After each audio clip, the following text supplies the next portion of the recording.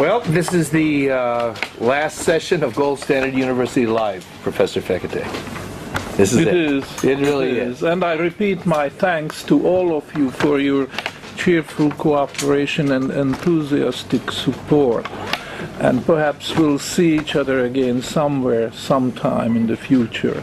As I told you, I will not continue Gold Standard University apart from a short weekend session next year in March, but I will cooperate with the San Francisco School of Economics. I accepted an appointment from there, and they do plan a course around my theories, and of course I will give them new input, and in fact I will go to San Francisco myself and participate in the actual working. So that's what you should look forward to if you are trying to follow up my work in this field. So thank you again, and also the organizers and the supporting speakers, thanks, and good luck to you all. We are in very difficult times, and I hope we will all make it. We are in the same boat. Okay. All right. So, are you going to do the final? The final. Okay. The final address is, as announced, is the future outlook for the international monetary system. I would like to start with pointing it out to you that we face an absolutely unique situation in world history. Never ever happened before. We are facing a collapse of the entire global international monetary system.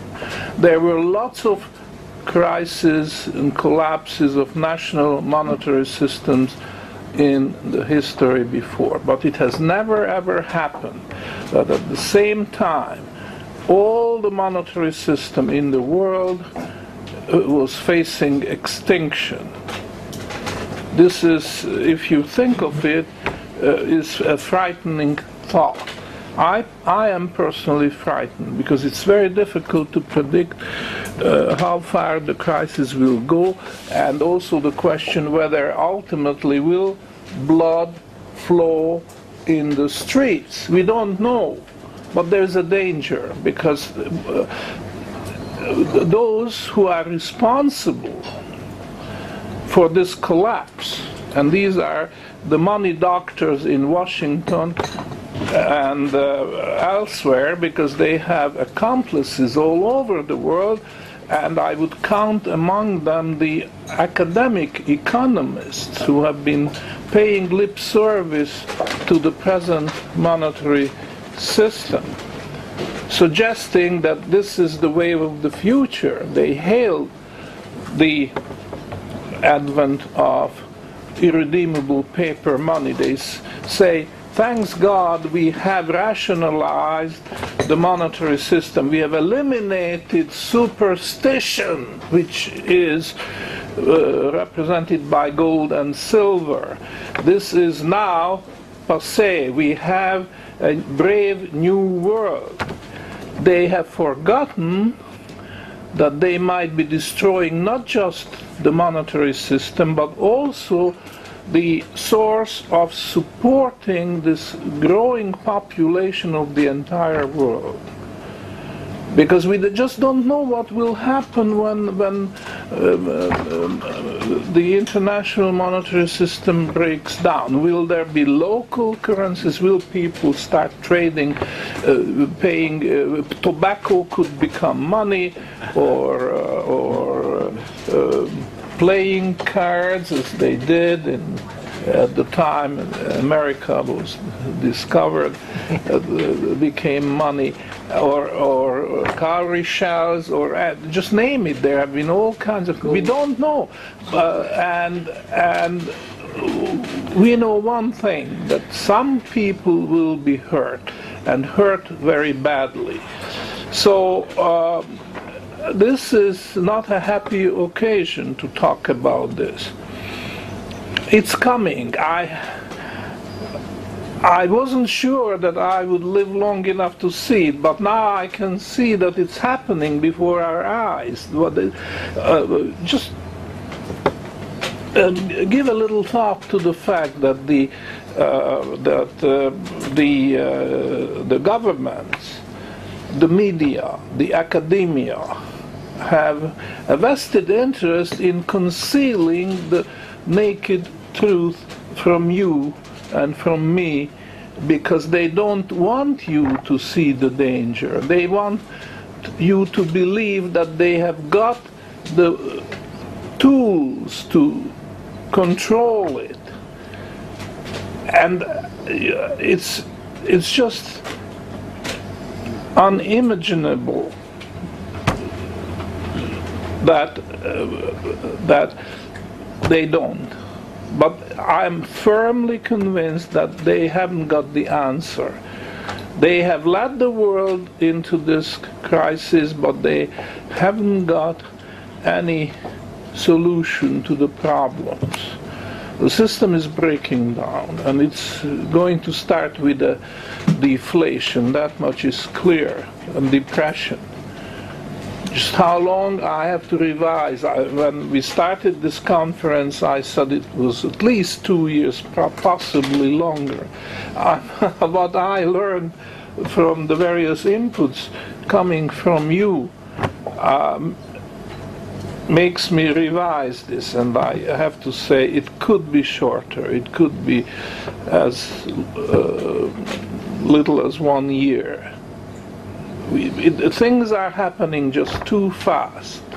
I mean, just yesterday the Dow Jones Industrial Average went down and up, and the range is over 1,000 points.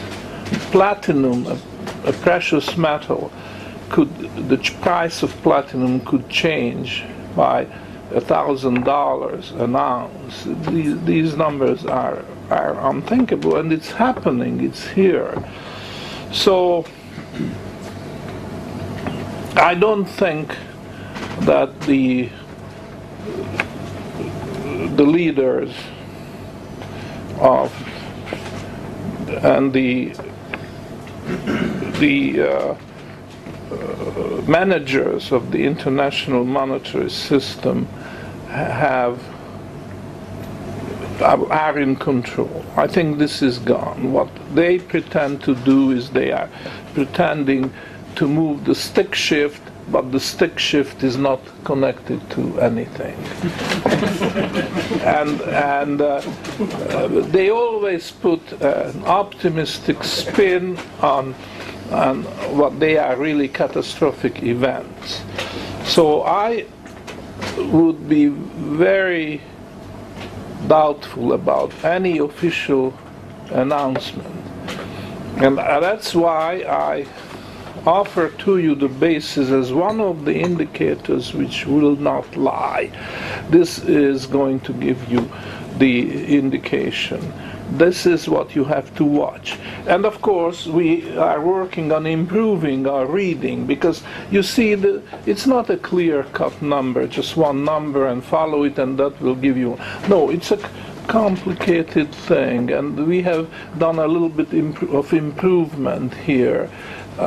Somebody came to me and offered a little improvement on the concept of the basis. I started using the word the web of basis of webs, and then the suggestion was it you?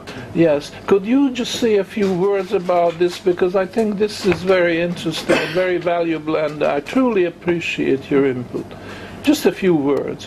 Because this is a new science, in order to actually develop a new science, it usually involves developing a language to help you actually grasp new concepts. And this concept of actually having degrees of basis,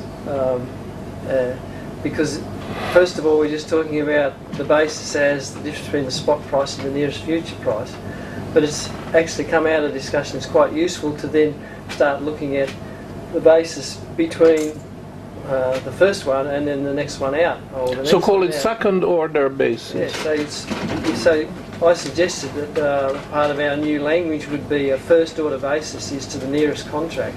A second order basis or a third order basis would maybe refer to those other relationships whose behaviour we can study, and if we can talk about them in those terms rather than saying, oh well, the basis between this one and just develop those sorts of new languages is going to help the actual science to develop. And so I just suggested that is actually a dimension, that the basis has a dimension. That's right. Right? Because we don't normally think about basis having We have a field of a derivative basis. Of you in a second. Thank you very much. And of course, when you have higher order bases, you can ask for the difference of, say, nth and mth order bases. So then all these spreads come into the picture, and that makes up a web. And then you have to, when you want to look at the big picture, You can just study the behaviour of the various dimensions of basis and see how they interact. Yes.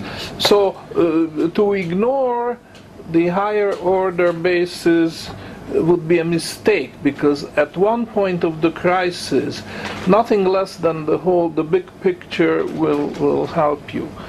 So this is the one thought which I would like you to take with you. We are interested in the basis because the basis doesn't lie. At a time when almost all the governments and all the banks and all the central banks and financial institutions are lying on purpose, consciously, advisedly. They are lying because they want to perpetuate their grip on the world. The world is in their grip. They are controlling the monetary system. They think they are, but in fact we are at the verge that the monetary system will start spinning out of control. And although we don't know about the details, the nitty-gritty, how it will work out and how much blood will flow on the street, these things we don't know, but we have to be prepared. So the one fixed point which you have is the basis, and then you build around it these concepts, and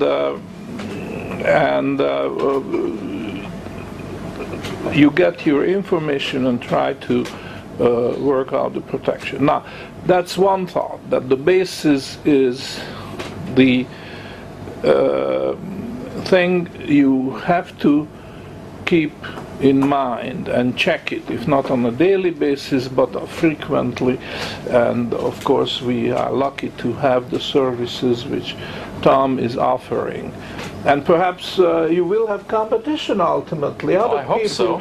Oh, you hope so? You are not afraid of because good. Hey, that'll make me try to do better. So that's one thought. That's one thought. You keep an eye on the basis. The second thought is that the basis for gold and silver has had a definite behavior, which is this fall from the full carrying charge. When I started in 1971-72, went to Winnipeg, as I told you, and started watching this, it was a full carrying charge market. The contango was at its maximum. And a lot of people thought that this was going to stay, this is a law of the market, that the contango tends to bounce back to its maximum. It may fall for various reasons, but then it will bounce back. And this is not what has happened. What has happened was an erosion of the contango. And then, as we know, there is no lower limit. Once it's going into backwardation, this is a bottomless pit, and the basis could just fall into that, And what that means, you should understand, it means that gold and silver will not be offered for sale at any price. It hasn't happened yet, but it seems to me that the logical outcome, the bitter end of this struggle between those in charge of the monetary system and we the people, is going to be focused on that gold and silver will not be available in exchange for paper money, and it could be US dollar, could be Australian dollar, it could be Russian ruble, it could be the renminbi of the Chinese government. None of this will be acceptable in exchange for gold and silver. This is coming. And the question is just how soon? Well, we don't know. But be prepared that it's not the same as hyperinflation. In a hyperinflationary situation, all prices go sky high, and gold and silver is just one of them. But I can see that gold and silver will not be available for sale at any price, yet crude oil will still be trading at a finite price. And this could last. It's very difficult to make any definite predictions, but I can see this, which would be another unique development, which has never happened. All the previous collapses of national monetary systems involved all prices, without exception, going sky high. And therefore, the fact that gold and silver was among them was not so conspicuous. But don't expect this to be repeated. It could be that certain commodities will still be trading as if it was, as if the economy was still producing these things and everything was under control. So the government will have an argument, well, you see, those precious metals are behaving or misbehaving because we are still we'll still have a working oil market, we still have a working grain market, we have this and that. So it's the speculators blame it on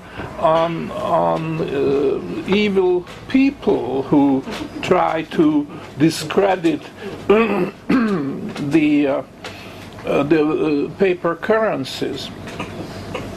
And of course, you know it's not the speculators.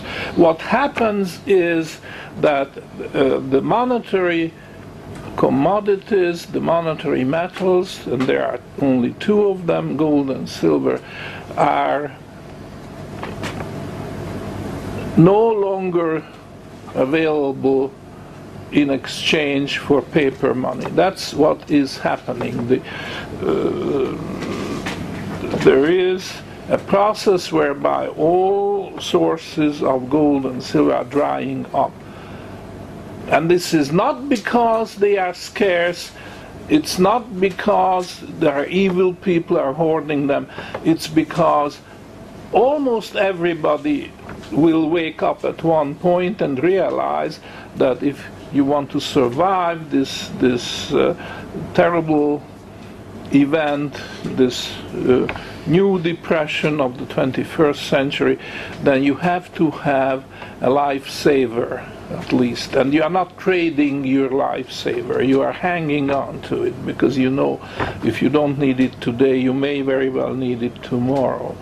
So it's like the sinking of a big ship. Think of Titanic.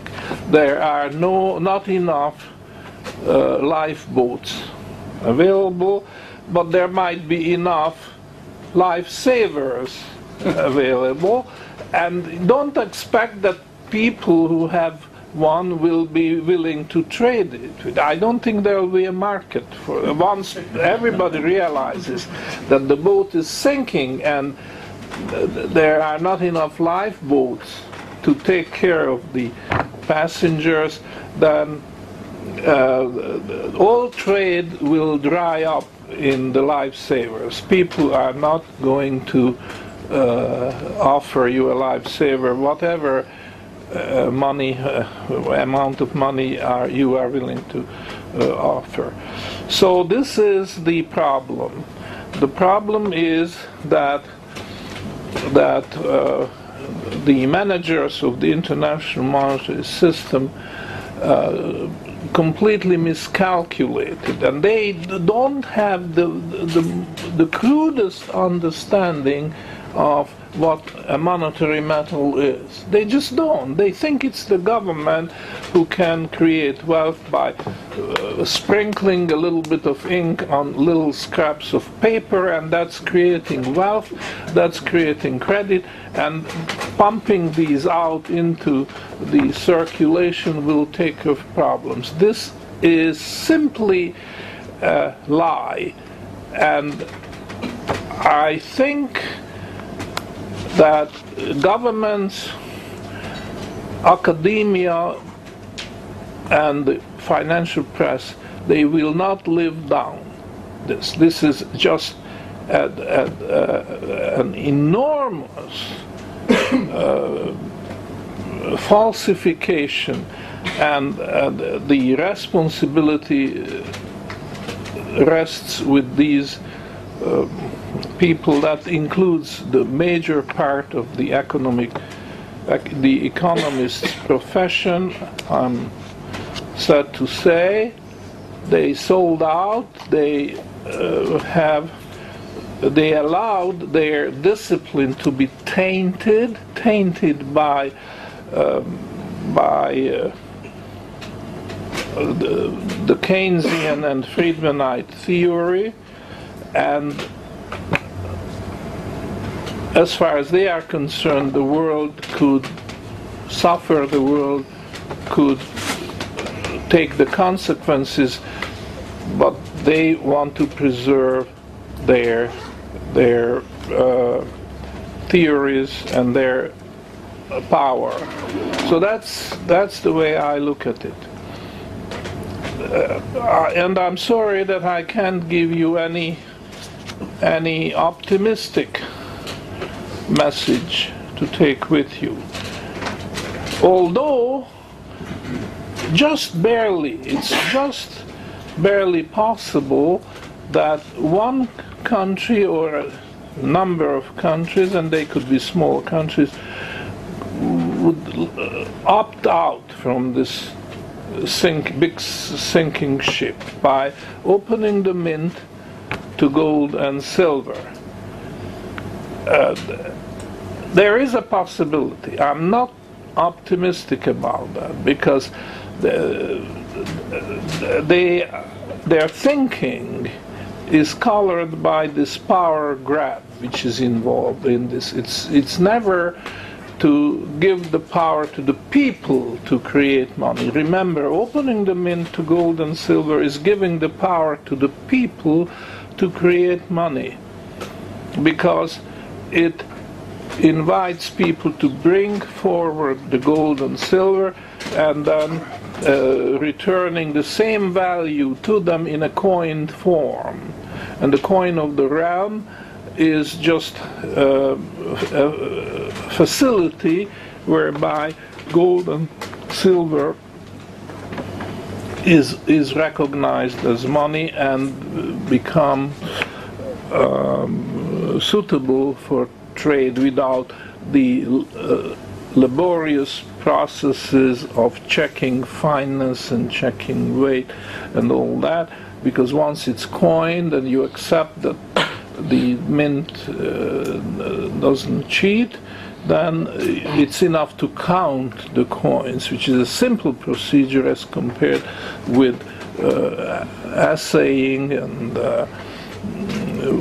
weighing coins or gold. So it is possible. And if you like, I give you this ray of hope that there might just be some governments, and I'm sure soon enough they'll be branded rogue government or terrorist government or any other of these unpleasant labels which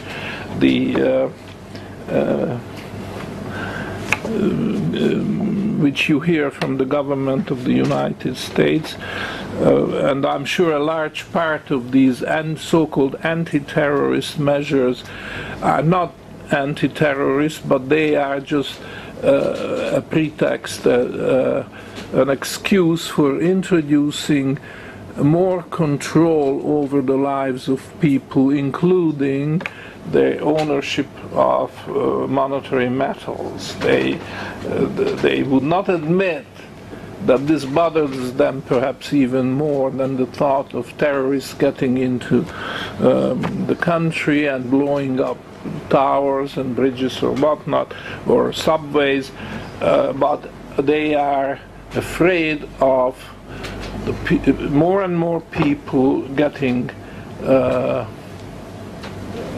gold and silver, the monetary metals, without releasing them, because a lot of this gold and silver, which is taking off the market by people of small means, is not going to return until the present monetary system totally collapses.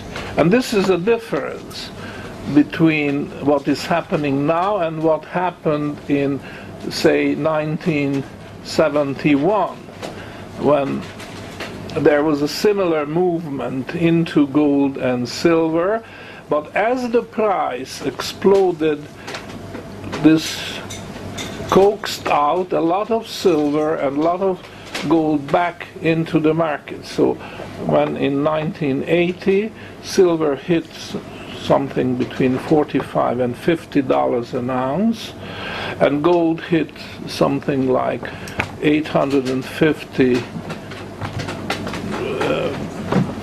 up to $875. The actual figures are not important, but these were very high prices at the time. Then I remember I was in Toronto and people lined up in front of banks such as the Bank of Nova Scotia, for example, which at that time was one of the largest outlet for gold and silver. And you could ask people in the queue, are you buying, are you selling? And you would find about 50-50. So there was, for every buyer, there was a seller. I don't think this will happen this time. If you see queues of people in front of banks, they will be buyers until the supply lasts, and when the supply ran out, that will be it. Then the basis becomes permanently negative. You have a backwardation, a permanent backwardation, and that is the end of the international monetary system. Of course, as I say, other markets may still carry on for different periods of time. There might still be food available, there might still be oil available, gasoline, what have you. But the writing is on the wall. This is the end of the monetary system. Other producers will take a leaf from the book of those who have the gold and silver, and they are not going to give up real goods and real services in exchange for paper promises which are not exchangeable for the monetary metals at any price. That's the way I see it. And as I say, I am shocked that the time horizon I originally visualized is not there, because things are happening faster, and I see this process irreversible. The previous crisis came, and then the world worked its way out. This is different. Here, whatever is happening is going to deepen the crisis, and this is the sad part of it, and also the lack of information, because all the information you are getting from the government, getting from academia, getting from the press, including the financial press, is tainted. You cannot rely on it. This is most unfortunate. I think it really. I have difficulty in finding the words to describe this. It has never happened in history. If professors, researchers were trying to cheat in one country, there were always other countries where the professors, researchers would point out, and therefore you couldn't get away with cheating. And now this is happening for the first time, that in the whole world you cannot rely on any kind of expert opinion when it comes to economics, when it comes to monetary science. This is most unfortunate, and that's where we are. Let's not kid ourselves about it. We are being led down the slope, and we are led down to disaster, and that's what's happening, and the people at large are left without any proper guidance. So I will finish with saying just one a couple of sentences about the gold mining industry. I was planning to have at least one session on the basis and gold mining, because the basis should be a fantastic tool for the gold mining industry. I think if you look back at history, and for example, United States and Canada, these two countries had lots of gold mines, productive, good quality gold mines. They still do, but in the year 1971, when President Nixon, they say, closed the gold window, but a better word would be when he defaulted on the international gold obligations of the United States. That's a truer description of what happened. At that time, of course, as you recall, the gold price started increasing, and the gold mines reacted by running in and producing more and more and more gold. And they sold an enormous amount of gold at the ridiculous price of, say, $100, and then $200. And the higher the price went, the more gold they were producing and selling.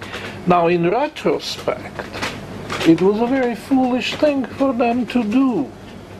They should have said that gold is not available against paper money. We just have to use a better strategy than putting all the gold which we have on the market. And if they had studied the basis, they would have found a way around this, because they would have created a fund controlled fully by, so I'm talking about a certain gold mine. When that gold mine was facing that situation, and the same thing would be applicable today, then they would say, we are putting our output in that fund. This is our own fund, and we are trading. Now, they could have introduced bimetallic arbitrage. Some gold mines also produce silver, but some don't. Regardless, they could have started an arbitrage. In other words, they could have, if they sold the gold in the open market, they would have moved their assets into silver, and then follow the basis to, you see, the gold mine has a problem. It has a payroll to meet, it has capital depreciation which has to be taken care of. In other words, if you keep producing, you have to replace periodically your equipment and so on. There might be rents and utility bills and so on. So a gold mine cannot just say we are closing down all operations because we don't trust paper money. They can't do that. They just have to keep producing. But it's insane to keep producing at a higher rate than previously, when the monetary system is about to collapse. So then they invented that absolutely insane idea of forward selling. They called it hedging, but it's not hedging. What they were doing is they were selling forward their future output, going out several years, as many as 5 years, and in some cases even 15 years into the future, which is absolutely insane. And it, as we predicted it, I certainly did predict it, but I wasn't alone. As we predicted it at the time, it would end in a disaster. And it did end in a disaster, as you may recall, that today this so-called hedging, which was the wonderful new idea, it was a fiasco, and they all had to admit it. And what happened? They didn't learn their lesson. We tried to have a seminar, a conference, a discussion, inviting the gold mines to discuss true hedging. That was not hedging, that was forward selling. But if you combine forward selling with forward buying, in other words, when the gold price drops, the gold mine could step in and buy, and the speculators would take notice. Well, as it was, they knew that once the gold price went up, the gold mines would be selling, so the speculators abandoned the long side of the market and moved en bloc to the short side. So this was a complete distortion of the market because of the absolutely foolish marketing policy of the gold mines. But there are proper ways of hedging, and as I mentioned, this bilateral hedging, which means that the forward selling would be compensated by forward buying, would restore the level field, which became tilted by that stupid hedging policy. They call it hedging, but of course this was a misnomer. So there you are. Here is an industry, an important industry, providing producing the monetary metal gold, and of course the same applies to silver. And they made a bad mistake, which should have made them ashamed and admit their mistakes, and none of that happened. They, although gave up this forward selling policy, but they still don't follow the right path. So as a result, gold is still flowing to the market, and perhaps to a lesser extent silver also does. But you can be sure that this will come to an end, because the basis doesn't lie, and the basis tells us that this is a process which is going to end, and end in a similar disaster. So, ladies and gentlemen, thank you again for your attendance. I would like to keep in touch with you. We'll try to answer every inquiry which you may feel to forward to me, and I wish you good luck in these very difficult times, and we'll take some questions now. Okay. Yes. Professor, thank you very much for your words of wisdom. I really appreciate it. I'd just like to follow on from what you've just been saying in regard to gold mining companies. One of my life jackets in the lifeboat, so to speak, is gold mining shares. How do you see them performing in the next 2 or 3 years, given that the statement you made that the market will dry up, so to speak, it won't be attainable at any price? And can you see the possibility of, say, nationalisation of gold, something like that in the future? You have to help me. Did you? I was listening No. to this. Could you repeat it? Repeat the question. I think, yeah. Could you repeat the question, please? Basically, I'm just asking, in regard to the gold mining sector, given the mistakes they've made in the past, how do you see them performing in the future? Say, for example, the next 2 years, should we literally have a destruction of the monetary system as you speak? Will they become something to invest in, or will they be nationalised, or have you got any ideas on that, or any sort of opinion? Well, I have gone on record to recommend people to sell gold mining shares. And I'm not saying which ones, because I don't trust any one of them. I just simply don't. I mean, they all follow that insane policy of going all out, producing all the gold they can, and then putting it on the market, rather than doing something more intelligent along the lines of basis trading. You see, they are trading the price instead of trading the basis. If they could start trading the basis, I would say, or I was aware that 1 or 2 at least would be pioneers and shift from trading the price to trading the basis, then I would suggest that yes, there is a movement, so watch for those mines which do this, and you will be rewarded. But as it is, it's not happening, and I went out, I did what a humble university professor can do in telling the gold mining industry to start trading the basis. This is exactly what happened to grain merchandising. In the beginning, they all traded the price, and the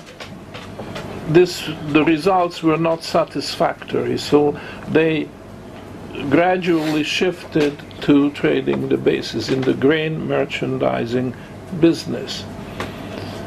And it would have been reasonable to assume that the same thing will happen to mining. It hasn't happened. So at that point, I went on record and issued a warning to shareholders of gold mines to sell their shares and invest the proceeds into physical gold. And the same applies to silver. Now, of course, my voice is just cry in the wilderness, and I'm not saying I could create a movement, and that wasn't really my purpose. It was just my sincere desire that those who were interested in my ideas should be warned in advance that there will be a disaster if for instance, the basis starts falling into this bottomless pit, which means the gold price goes sky high. This won't follow automatically that gold mining shares will follow suit. And a lot of people will have to be taking a loss. So I would say I don't see any salvation for the gold. There's just too much. Maybe there's a conspiracy. I don't know. They may have been bought off by the government. I don't like to speculate on that. But their policy is leading to disaster. The gold mine. It's not promising at all. So they have also lost capital. I have given various talks and written papers on that the falling interest rate structure has a consequence, which is the erosion of capital. First, we thought that it only applied to producers of foodstuff and consumer goods and so on. And then later on we found that no, it's also applicable to the banks. We haven't yet found out, but I think the gold mining industry is suffering the same fate. There are certain signals. For instance, their production costs are off the map. They are going sky high without really any justification. That what is happening, to my mind, is destruction of the capital of the gold mines, because they cannot treat the gold locked up in gold ore deposits deep down and treat it as if it was gold in the bank vault. It's not the same thing. You have to work they know better than any one of us how hard it is to extract that gold.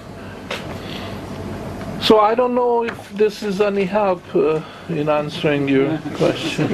He's not smiling. Follow on to that, maybe, I guess, because I get that question all the time too, aren't gold stocks as good as gold? And I point out that in a crisis they may not be able to produce any gold. Would you agree with that statement, that even if a gold company enters a situation where we have complete backwardation, terminal backwardation in both metals, that they may have difficulty continuing to produce, even if they now wanted to produce, the metal that was being properly valued and could sell it?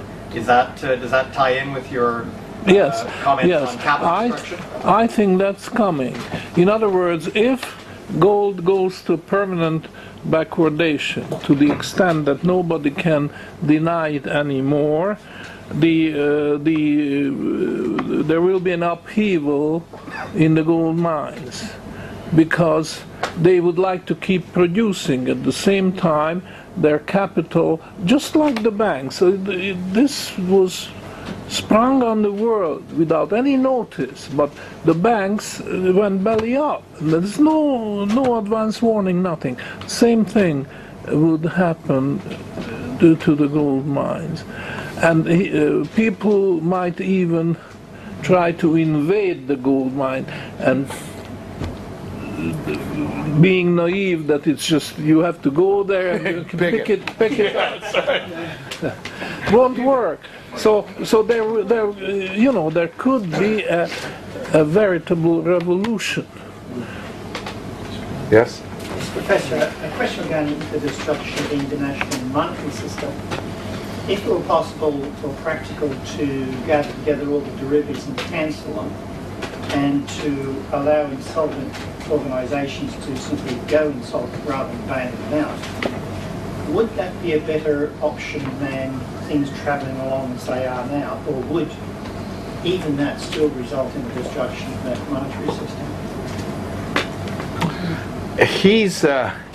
He's posing a hypothetical, an extreme hypothetical, and he's posing. I think he's asking the question: if you could cancel out all the derivatives, if you could sort of cleanse the system, wouldn't that be preferable to letting it go in the direction that it's going? And going in the direction that it's going now. If it were you're saying if it were possible to do the impossible, would that be better than the probable?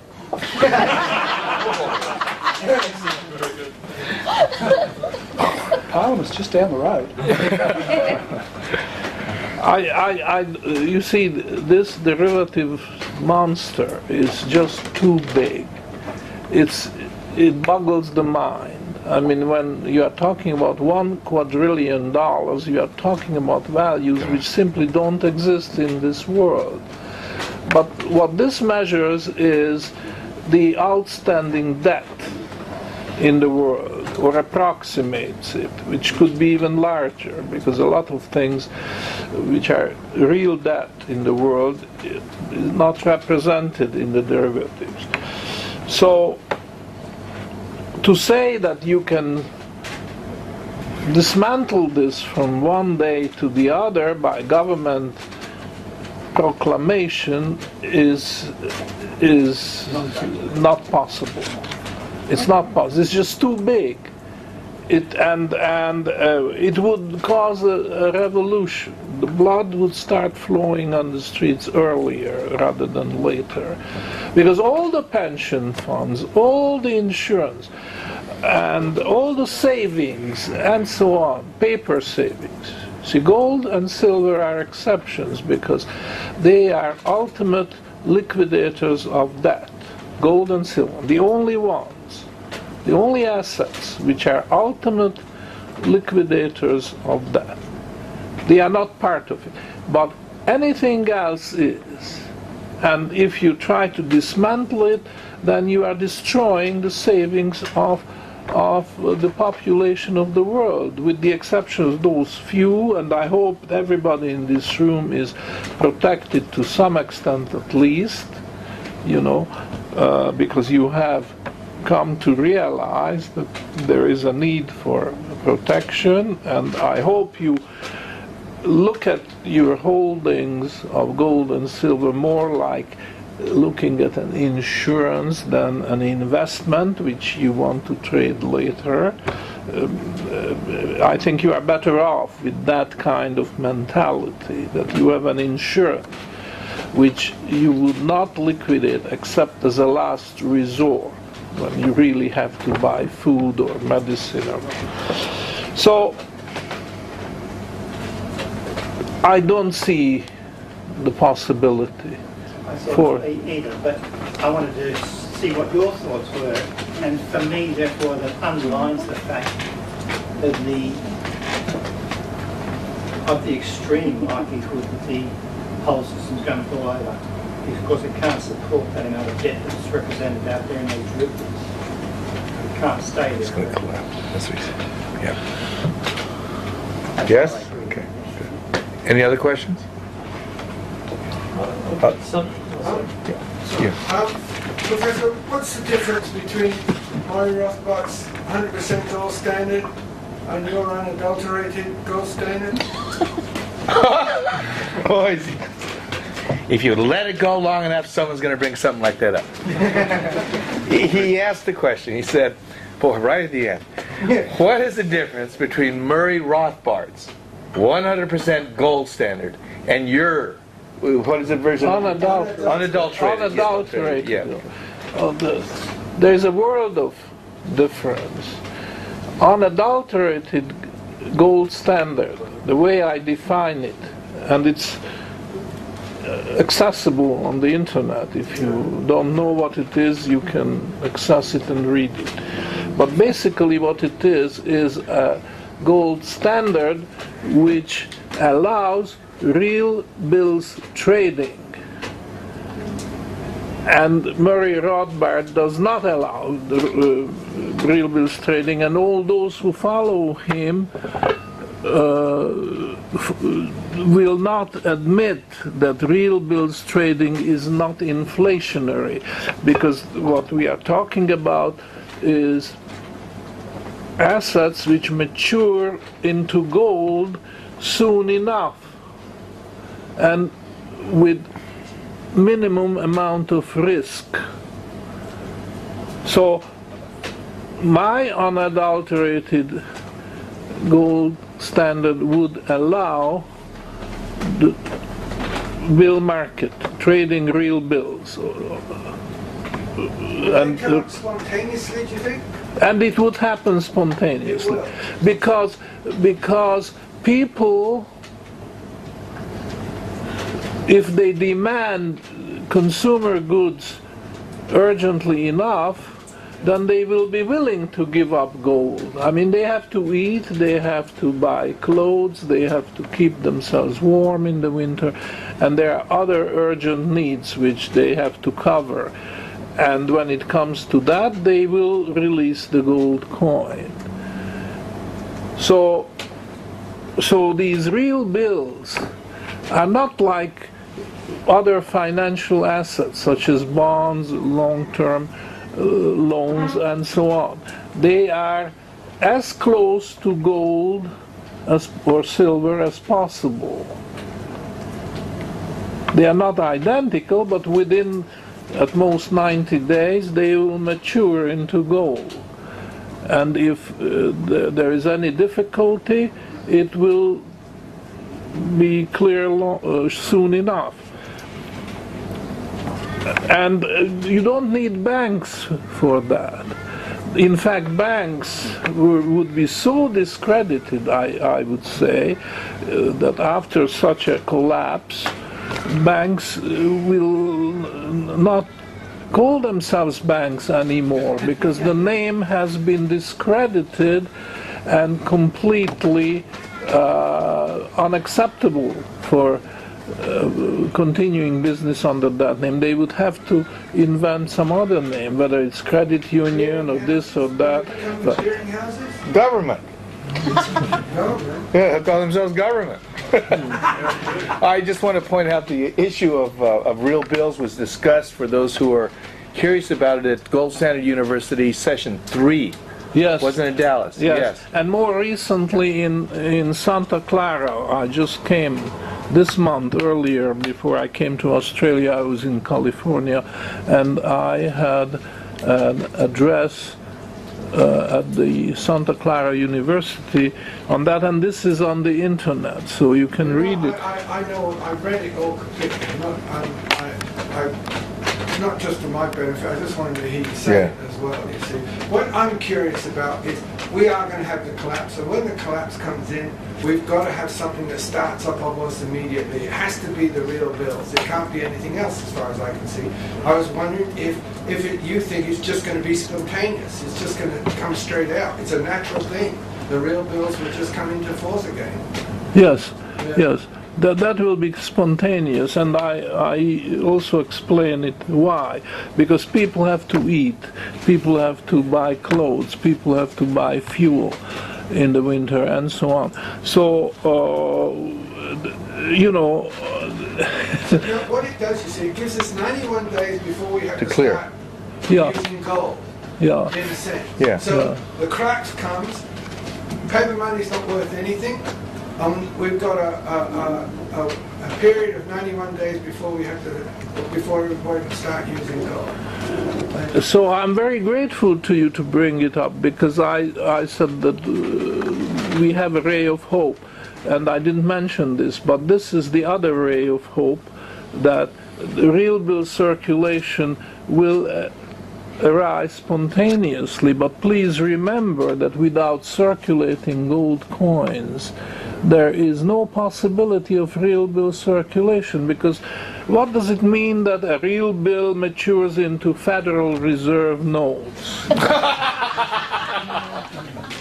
Well, a real bill is far superior to a Federal Reserve note, even in the best of circumstances. But when the monetary system is collapsing, as it is, then the Federal Reserve note is completely discredited. So if you try to say that, okay, we have real bills and they'll mature into federal, this will not be acceptable to people at large. So just the last thing in answering your question, I mentioned what I mean by unadulterated gold standard. In contrast with previous historic gold standards, what we need is a gold standard which will rule out borrowing short and lending long. And there are various different transactions which are basically borrowing short and lending long under this guise. And that has to be outlawed. It has to be, and also the gold standard has to be sanctioned by the Constitution, although it's not a real protection as the US example shows, because it's still in there. In the Constitution. They did not have the moral courage to propose a constitutional amendment, even though they forced Switzerland to change their constitution. But in the United States, they never had the moral courage to go through a constitutional amendment. The trick they used in Switzerland was to give something like a week for discussion on that proposal, that it was in the Swiss constitution that money is gold.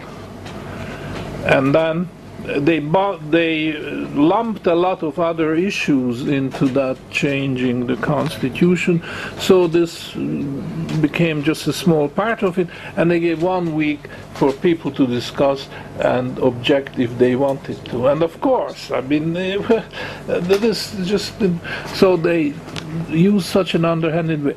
But in the United States, didn't even try. Didn't even try. Wouldn't pass muster. You got the Patriot Act. Yeah. So the United States has an unconstitutional monetary system, and it's going to collapse.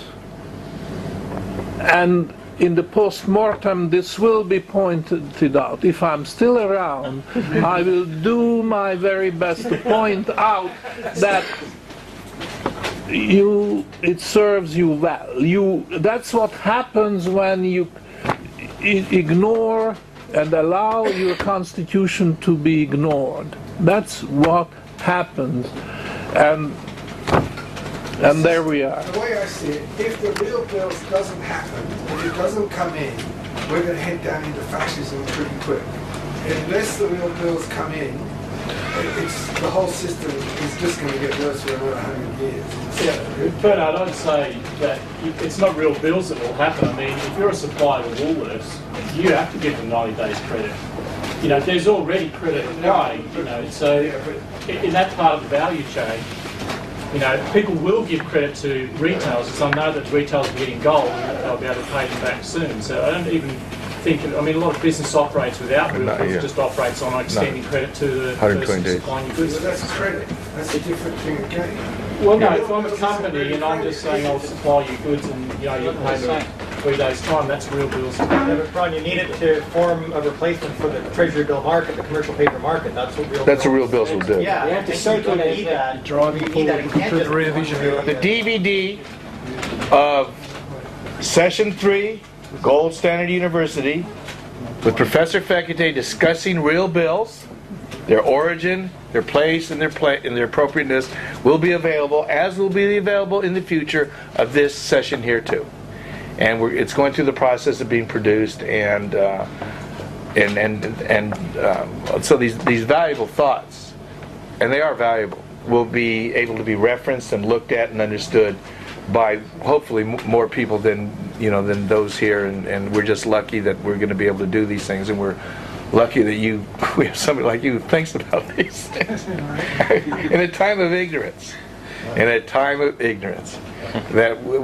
My feeling is that we are so fortunate to have Professor Fekete with us at this time to be discussing issues from a level of clarity and integrity and need that I just haven't seen out there.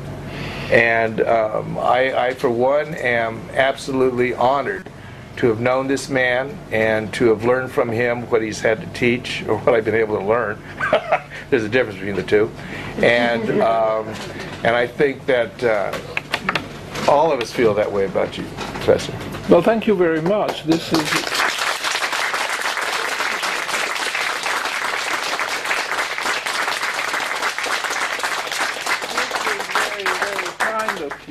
let me just say something. Certainly, Professor.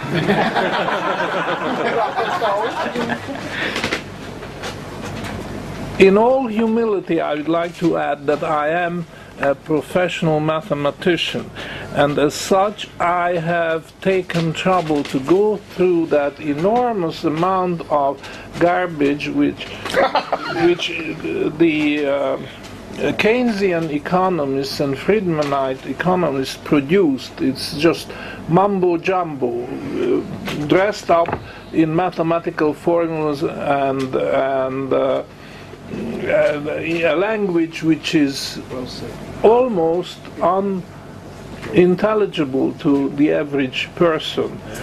Now, I did it as a professional mathematician, and I can tell you, and I'm aware of my responsibility as a scientist and a mathematician, that it's just smoke and mirrors. There is no truth to it.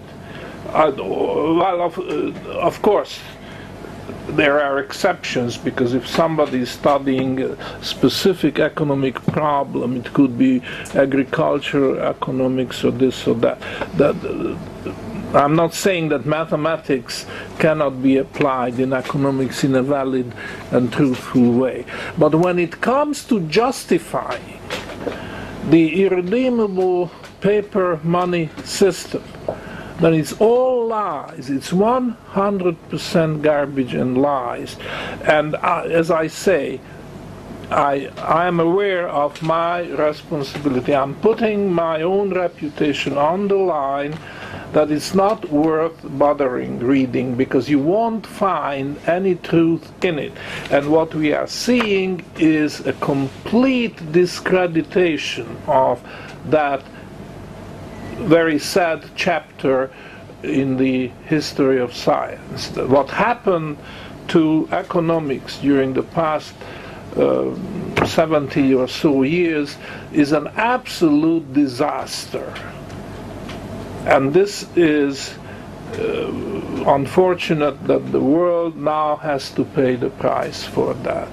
So I just wanted to share this thought with you, that I am coming into this from a rather special direction, from the direction of mathematics, and I was appalled by the amount of lies and garbage which is thrown on the population of the world, and a lot of people have fallen for it. Very, very unfortunate. But that's the truth, and let's face it. So, thank you very much. Thanks, Doc. Professor, as a token of everybody's thanks for what you've done for us, I'd like to give you first this card, which everyone has signed. And also this, which, although it's a golden colour, it isn't actually gold, but it is very recognisably Australian. Thank you very much. Well, thank you very much, Marcus. Thank you all,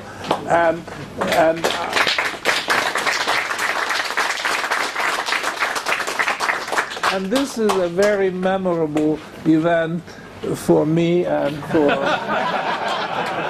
for my wife Judith, whom I'm sure by now you all have who has a, by the way, has a doctorate in dismal science.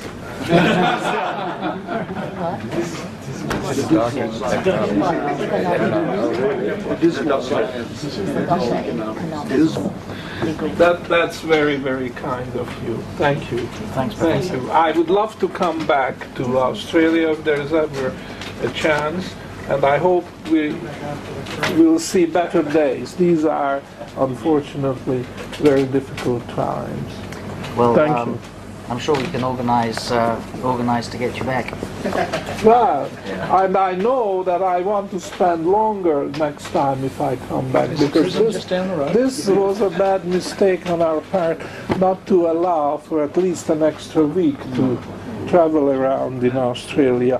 I certainly appreciate Canberra, which is a beautiful city, and possibly the cleanest city I have ever been to of this size. This is amazing, and I really appreciate that. It's a result of the system. Comes up. And also from the floor, Bron and Nathan, and also the great camera people who have done such a fantastic job the last 4 days. Thank you all.